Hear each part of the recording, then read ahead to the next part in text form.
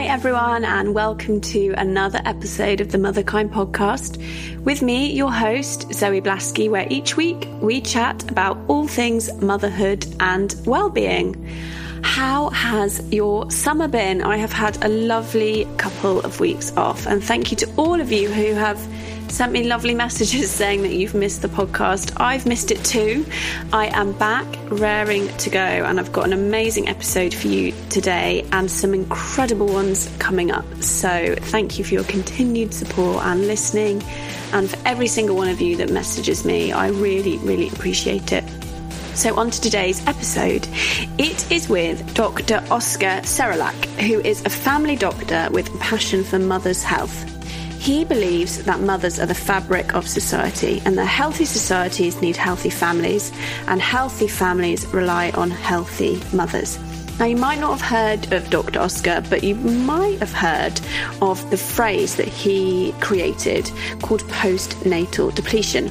He first wrote about it on Goop, which is Gwyneth Paltrow's lifestyle site, which I love, by the way, definitely check it out. And it actually crashed the site because the response to it was so overwhelming. And I think that's because so many women and mothers finally felt seen and heard about what can happen after birth. And he says postnatal depletion can last 7 years or even longer after we have our babies. So what is it? Well, you're going to have to listen to the episode to find out. That's what we talk about. We talk about what this idea of postnatal depletion is. It's a very real thing that happens when a mother's not allowed to recover from a nutrient point of view, from a hormonal point of view, from a sleep point of view after the birth of the child. And when a woman gets into a depleted state, she can have a lot of these issues, physical issues and emotional and mental sort of well-being issues. How Dr. Oscar came up with it, what we can do about it if we think we might have it, and he goes through the symptoms in quite a lot of detail. He talks about how to avoid this depletion, and there are things that we can do, during that immediate postnatal period to avoid it. For a body to be able to recover hormones, we need to have minimal stress and a place for deep relaxation for the hormones to come back online. We also talk about an amazing new phrase, which I hadn't heard, I wonder if you guys had, called matrescence, which is an anthropological term, much like adolescence, which describes the transition from woman to mother, with a particular focus on the changes that happen to our brain chemistry and what a transformational time it is. So we talk about that as well, which I just found fascinating. I hope that you guys do too. So here is the episode. I hope you love it. If you did, let me know. Pop over onto Instagram and tell me, did you experience postnatal depletion?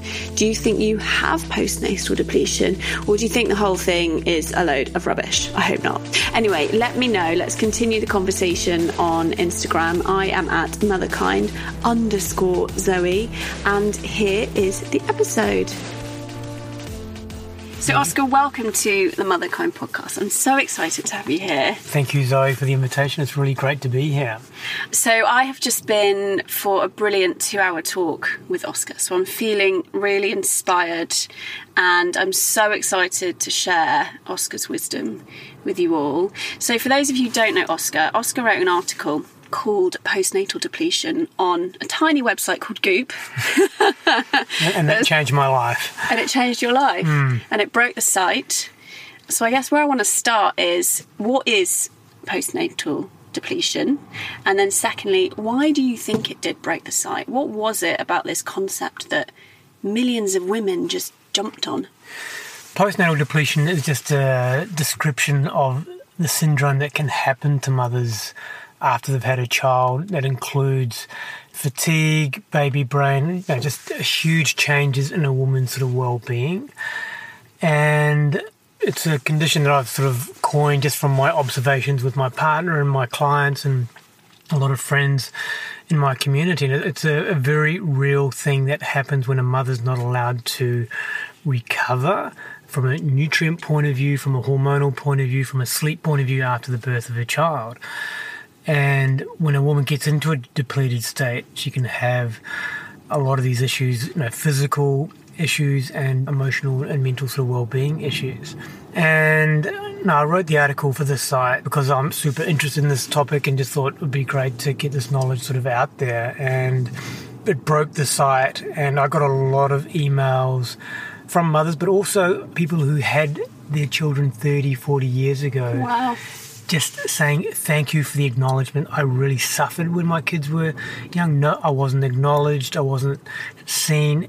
And just to sort of hear you talk about the context around that postnatal period and giving it some substance, I think people really appreciated that on a very deep level. And when you speak the truth, people hear the truth. And that's something that I think sort of really sort of happened. I wasn't trying to sell anything. It's more about this information around a topic that is fundamentally important but very understudied. Mm. What was your journey to get to writing that and to coining this phrase? You shared earlier that you were looking for information on this and just found a chasm really of nothingness. So this idea around what is the postnatal period, it's very poorly defined from a medical point of view, and it only extends out the physical issues 6 weeks beyond the birth of the baby, and for psychological and mental health issues 6 months beyond the birth of the baby. And so they're fairly limited and also very narrowly defined about what things are considered to be diseases or problems in that time. And so, my journey with it, I'm a general practitioner, and I, in my early career, had really sort of focused on emergency medicine, wanted to start a family, so I made the transition into becoming a family medical doctor, a GP, and did my training in family medicine and realised, okay, there's a lot here that I don't know about well-being and health. So I started to learn functional medicine. And what's functional medicine for people who might not know? Yeah, so functional medicine is the medicine looking at how things function in their body. So in terms of how the cells work, in terms of how nutrients are incorporated into the body, how digestive health and how the environment affects all of those things, and then the interplay with the nervous system and the hormones. So it's looking at a systems approach rather than the traditional medical approach, which is around specific organs and the diseases that occur in that organ. Looking at the person as a whole, and how everything interrelates. So if you see a gut specialist in the traditional medical, they're not going to be asking about your sleep or asking about stress levels or asking about other aspects of your well-being. They'll be looking at purely at the integrity of your gut and any disease processes occurring in the gut.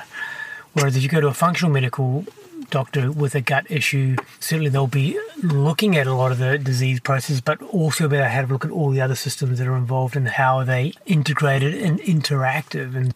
And with functional medicine, the patient or the client is definitely the center of the model, and the functional practitioner tries to gather what other practitioners or support that person needs for their specific issues, as opposed to the medical model where the doctor is essentially the center of the model, and you have to go see the doctor, go to their clinic and try to plead your case in a very short time period. So it's a different framework essentially, and I think a lot of people are resonating with that framework, and within that there are becoming many subspecialties. And so when I was learning about functional medicine and starting a family and seeing the struggles that my partner was having, and then seeing those struggles mirrored out in many other mothers, clients, friends, I realised there was a real pattern, and the issues that I was learning about in functional medicine often exaggerated, or there are specific issues going on in that sort of postnatal period. What were those patterns that you were seeing? The patterns, and I've kind of broken it down into a bit of a hierarchy, mainly just because I needed to get my head around the complexities. But so those patterns were around micronutrient depletion. So micronutrients are things that the body needs only in small amounts, and they're typically vitamins, minerals, and metals. And the number one micronutrient problem that I saw postnatally was iron. And obviously, to make a baby, birth a baby, requires a lot of iron. And if that isn't being replaced, or iron isn't being absorbed very well in someone's diet, a mother can really fall back in iron. And I see so many of my mothers, either during their pregnancy or afterwards, they're allowed to have a really low iron, or they're only slightly anemic.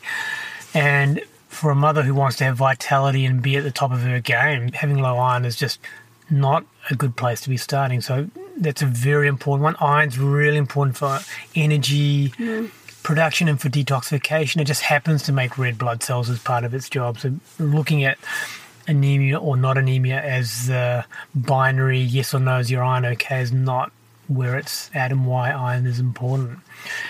And we're living in a society where a lot of people have low zinc levels, and if you go into pregnancy with low zinc levels, zinc's particularly important for integrity of cell membranes. So just, is your gut working well, is your skin, mucous membranes, it's very important for other digestive issues as well. And what a lot of people don't realize is during pregnancy, the amount of available copper in your system will double. It's an important part to make sort of blood vessels. Wow.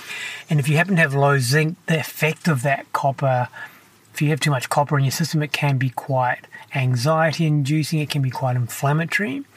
But the copper should, with normal zinc levels, come back down after birth. And if the copper levels remain high, and then you have subsequent sort of pregnancies, you can be left in a place where there is too much bioavailable copper in your system. And that's, again, can really exacerbate or exaggerate a lot of the postnatal symptoms. And so looking at the ratio between copper and zinc's, I think, really important. And then vitamin B12, vitamin D are quite important micronutrients to look at as well. A lot of us, rightly so, are quite worried about the sun, and we don't eat many organ meats in our generation anymore, which was the main food where you can get vitamin D from. And vitamin D, it's important in lots of different sort of processes. So trying to correct vitamin D, especially when you're having immune system or gut issues, vitamin D is a big deal. So trying to just correct those. And when I'm correcting micronutrient levels, I'm not trying to make them perfect. I'm just trying to make them better to enable the body to get back to balance. Because what I see with postnatal depletion, it's like a capsized boat, if you like. There's not anything necessarily wrong with the boat, but the boat's not moving as it should be. And so the idea of it being sort of capsized, it just needs more than just one good night's sleep. It needs more than just a simple multivitamin to sort of correct that. It needs a coordinated effort around things to help with that woman's health and getting the mother back on to sort of her wellness track. How does a woman know? Because I guess post-baby it's very normal, isn't it, to feel not yourself, to feel exhausted, overwhelmed. How do we know, I guess, I know normal is a difficult phrase, but how do we know when actually I think there's something wrong with my micronutrients or my hormones, I'm going to go and see someone, versus I'm going to surrender to this. This feels very natural for me to feel depleted. I think it is normal to have feelings of baby brain and fatigue and hypervigilance after the birth of a child, but these things should be fairly short-lived and they should be fairly mild. So for me, great. So it's how long it's and also how severe. And so anything beyond 3 months in terms of significant symptoms, right, I think it may be common, but may not necessarily be part of the normal design, as it were. Okay. And I think this is why a lot of the old cultures would really focus on the first 6 weeks to make sure mothers recovered, and so they put them into often having rituals around the mother having to be in a deep state of convalescence, having to really recover hormonally and micronutrient level from a food point of view, having these foods very dense in micronutrients and macronutrients to allow recovery so these symptoms would be fairly mild. So that's, these cultures, I think this is such an important point. It's something that I did. I didn't leave home for 3 weeks after my first baby. Great. But that's only because I had an amazing Kundalini yoga teacher who told me that was what was going to happen, and I followed her.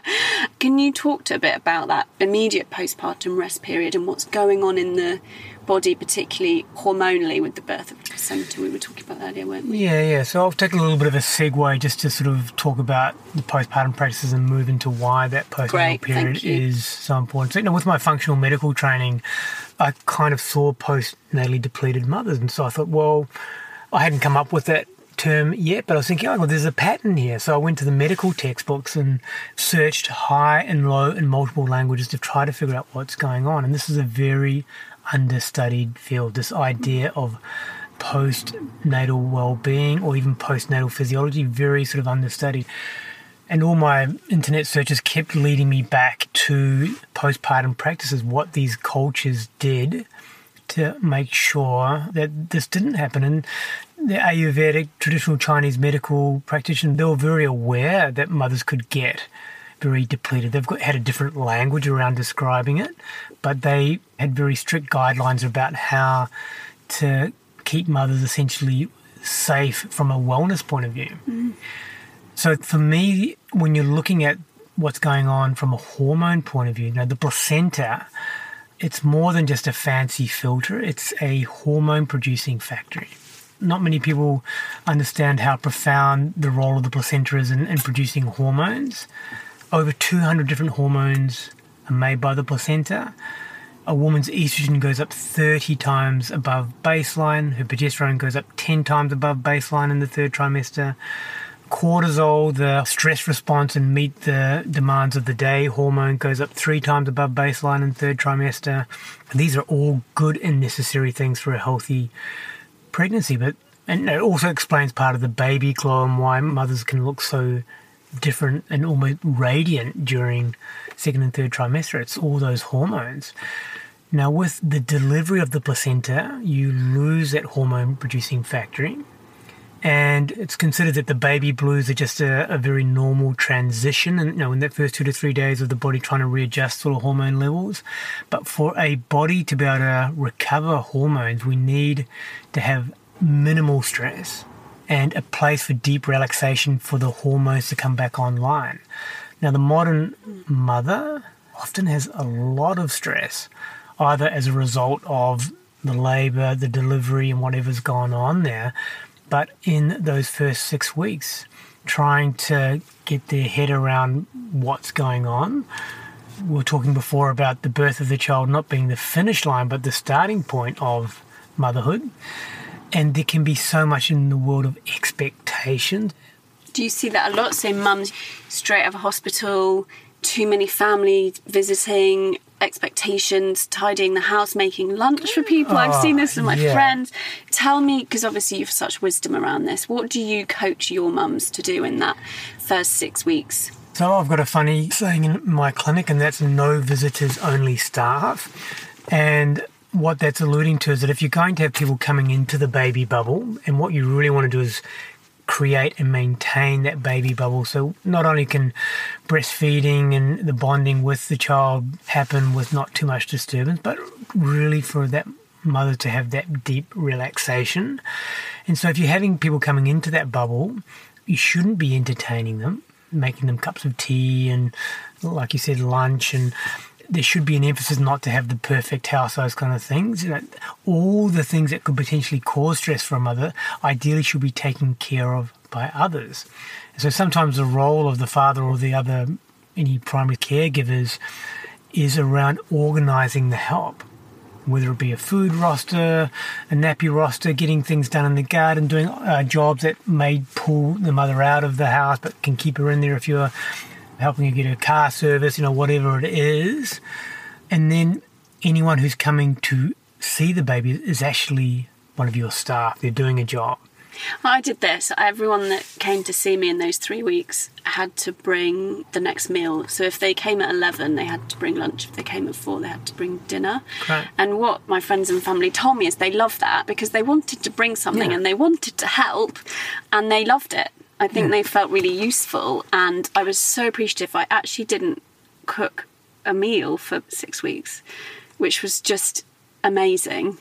Amazing, but also perhaps even necessary. So that's a big stress you can take out of someone's life in terms of cleaning up and food preparation. It made a real difference. My base was my bedroom. I rarely came downstairs during that period. I think it really helped set me up. Yeah, and so, you did a really good job creating that baby bubble. But to do that, you have to have those discussions I could only do it before the birth of the baby. So it's not something that you can necessarily work out in the first few weeks. Those things, just like people have a birth plan, you need to have a postnatal plan, and that needs to be sorted out. And I only had this because, as I mentioned, I trained with this incredible Kundalini teacher, Gurmukh Khalsa, who's quite famous, and she coached us to do that. I wouldn't have done it otherwise because it's not discussed in Western culture. I think part of your mission statement and part of my mission statement is to make sure those discussions are more had in our community, so mothers aren't trying to work things out as they go along, going, having a really good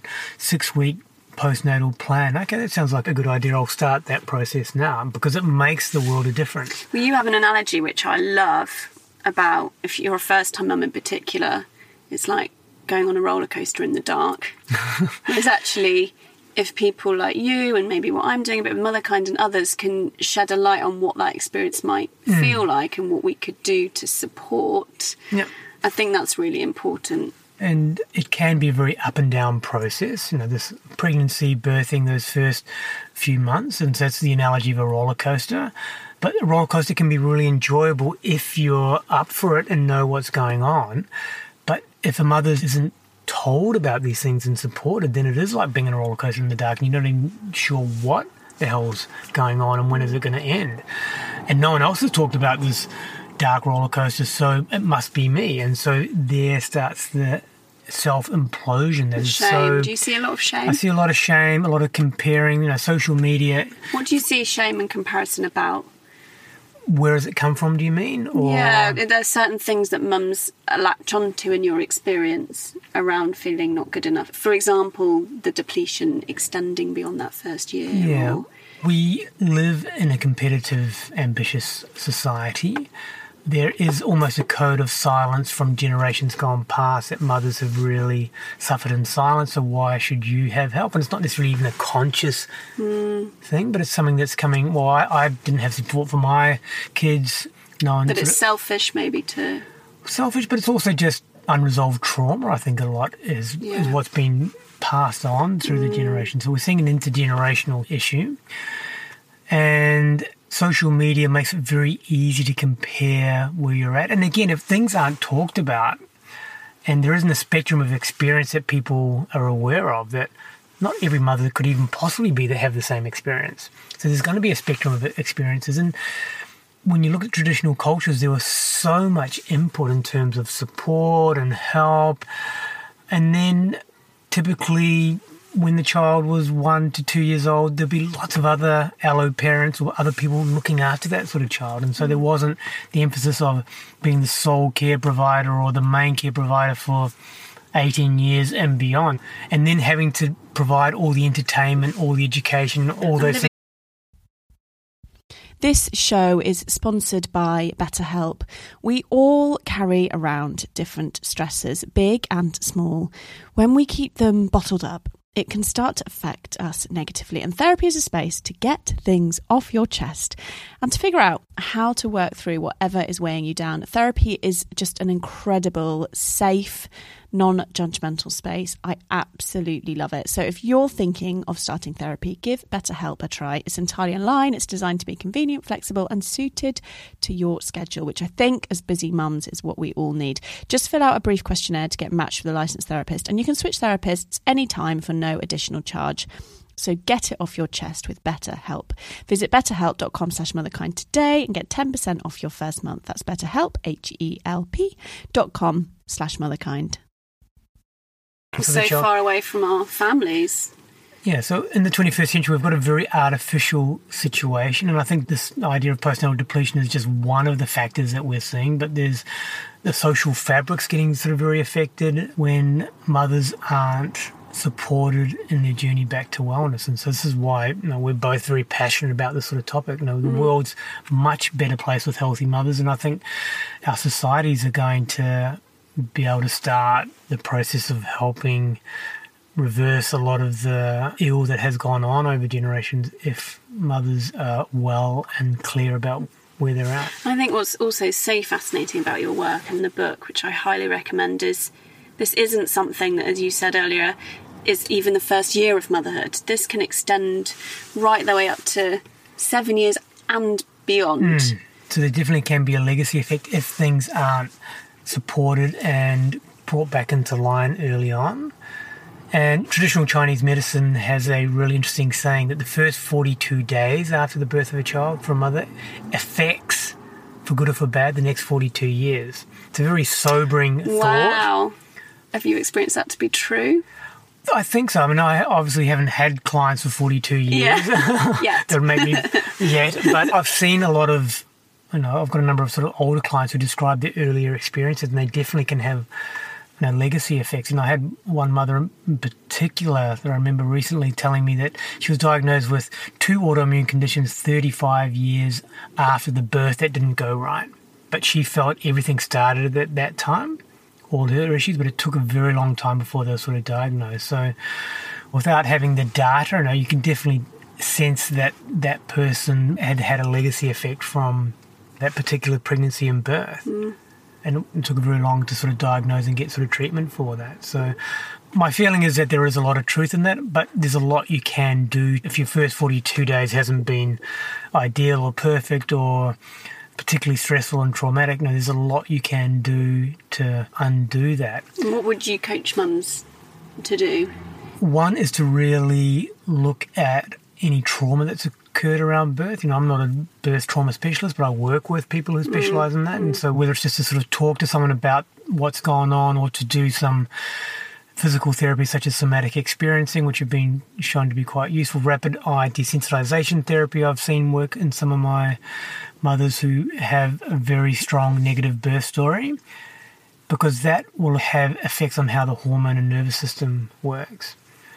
And so that's sort of a starting point. And then it's about healing the nervous system, healing the hormonal system.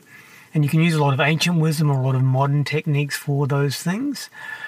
But it can be anything from restorative acupuncture, yoga. Interesting studies around how yoga can help sort of reset the system. Sleep is the great restorer. It's the new mum's nemesis, though, isn't it? Well, it's kind of built into the problem that the thing that helps the most with recovery is the thing that gets affected the most. Yeah, because you said this stat, which I love, which is that, I know we're going back to that early period, but 700 hours of sleep. Lost in the first year for the average mother. Gosh, I mean, if you gave that to any human, let alone with all the pressures of... Yeah, and then if you've got other depletion issues going on, that's a big factor. And so rather than using that as a fear statistic, it's about going, well, we need to prepare for that. How do you help your mums around that sleep? Well, first, to make it a priority. Yeah, don't clean the house when it's bedtime. Exactly, or that couple of hours after the baby's gone to bed, that's my time. If you're really struggling with your health and your well-being, that couple of hours isn't worth it. You'll get that couple of hours later on. That's such a good message. But you need that as part of your recovery. So making sleep a priority, getting to sleep as early as you can, knowing that you're probably going to have to wake up pretty early as well. And that's not necessarily a bad thing, but going to bed late, getting up early is not a recipe for recovery. And then micro-napping. So the research is kind of showing that even if you have long naps during the day, for a totally exhausted mother, that's probably okay. But for a mother who's in the moderate zone, micro-napping is probably all that you need. And it's just a nap that's no more than 20 minutes. Interesting, okay. It's almost like you are touching that? Sleep and then coming back from it. Okay. It can help reset how adenosine levels and how the brain's kind of sort of functioning. So it can just be a reset, but without actually getting into sleep state. If you start to get into a deep sleep, you can actually affect your ability to be able to get to sleep at night time and get really good sleep early on at night time. Yeah, so our rhythms. And you can have as many micro naps as you like. And if you're super exhausted there, having a 2-hour nap's absolutely warranted. But if you're in that road to recovery, and the micro naps is often all a mum can get anyway, because having to childcare and all the responsibilities, it can seem like a distant luxury to say, oh, look, just have a longer rest time. I think that idea of the micro naps and maybe just go, and you have to put your alarm on because it's very easy to fall asleep if you're very tired.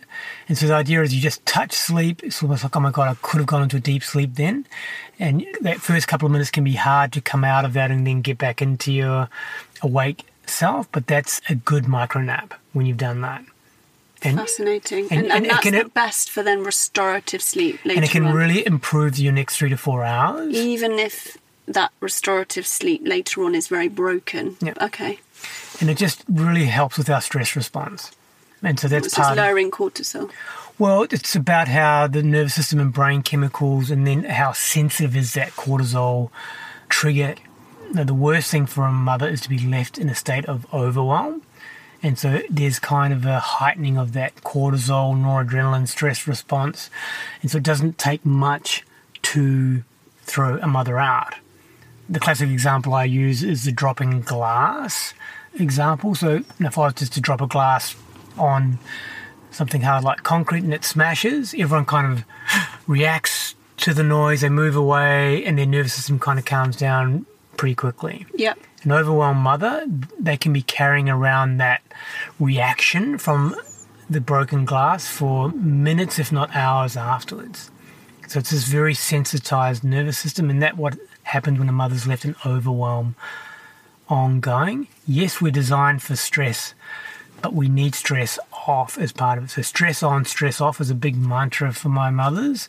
And have you got any tips or tools for that stress off piece? If someone is listening to this and really resonating with that hypervigilance overwhelm, how do you get someone into that calmer? You've talked about restorative practices. Yeah, and you need to grab what you can get. And what I mean by that is sometimes you need to be doing something in the aisle in the grocery store whilst you're queuing up and your kids are just going nuts in the lolly section. They're the times when that overwhelm can really be overdriven. So it's good about having little mindfulness practices or breath awareness practices for those times. They don't take very long.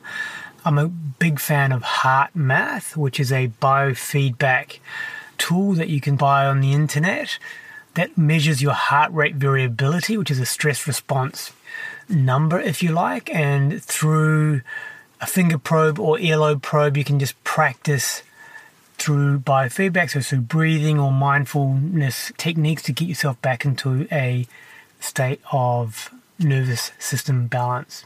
Training is typically 5 minutes twice a day, so it's definitely achievable, and it just gives you a tool to go, okay, I can actually use this in the traffic or when my kid's having meltdown time, a way to quickly get back to balance, and that's the stress off.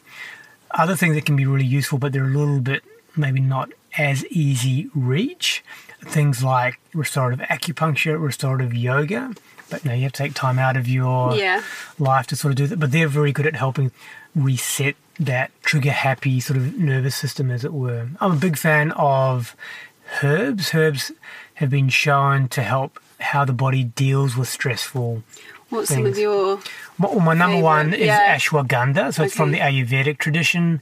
It's been used in pregnancy and breastfeeding for thousands of years. And if you're having sleep deprivation, it helps how your body functions during the day because of that sleep deprivation. Amazing. So I'll put a link, Wild Nutrition, who's a friend of the podcast, sell one, a brilliant one. I'll put a link in the show Great. notes for anyone who's wanting to get that straight away. Yeah, and it's a very accessible herb. It's a very affordable herb.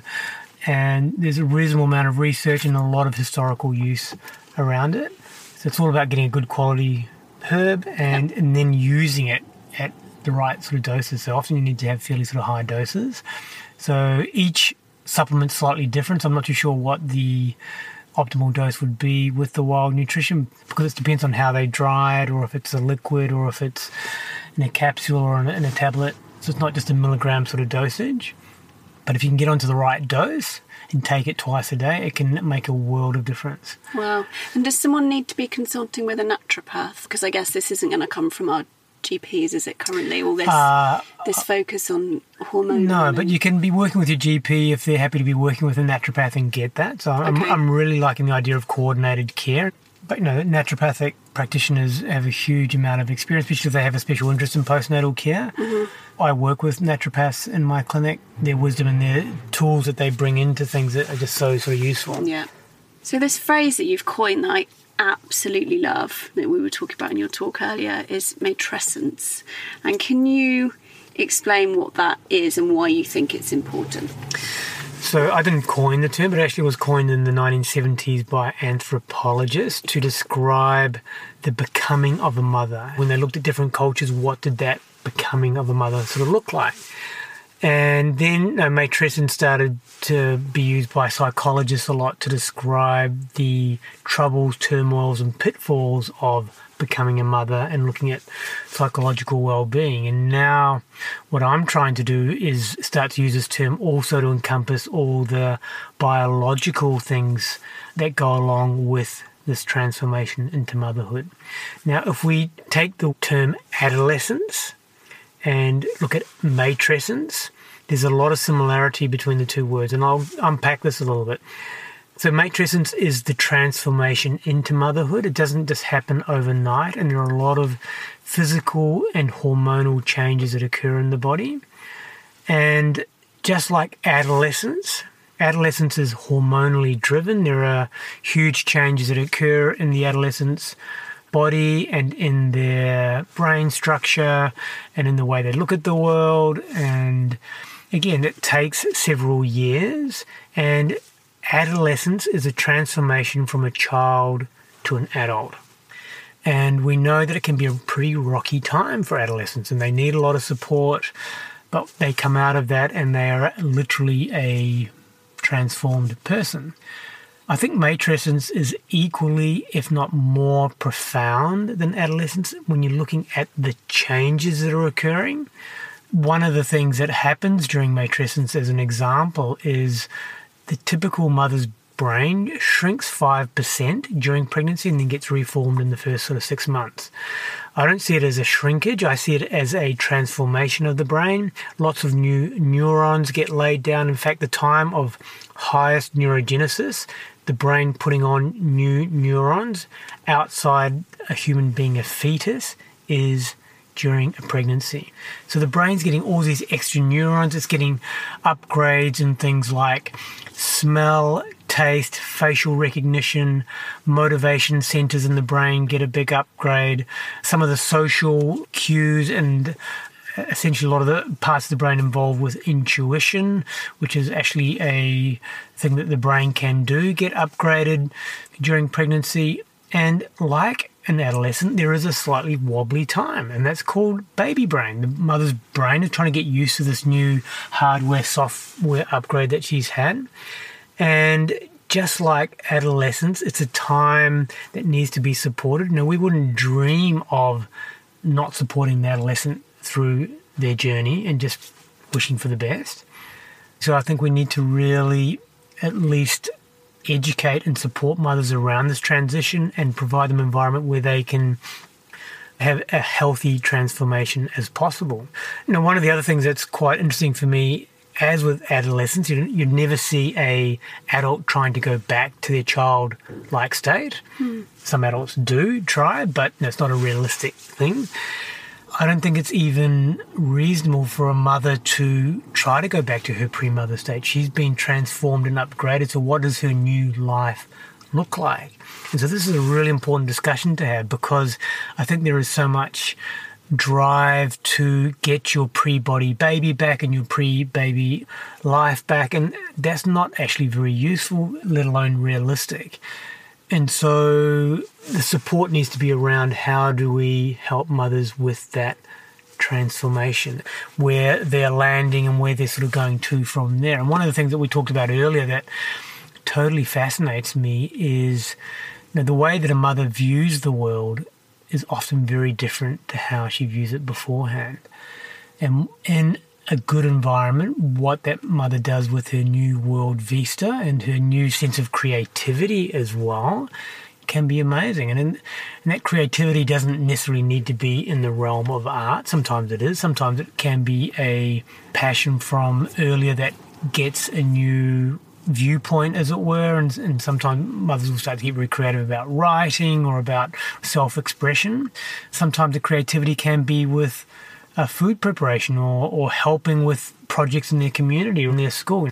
But I'm really fascinated about this idea of how that new creativity sort of looks, because it's a very powerful thing that I think mothers sort of bring into the world, and it needs to be, one, have a place for it to go, but also mothers need to understand that they have been transformed. It's okay that they think about the world differently, rather than being sort of chucked back into the workplace very soon after the birth of a child. And they feel, often mothers can feel so different and so foreign in this place that used to be familiar. Yeah, you hear that all the time.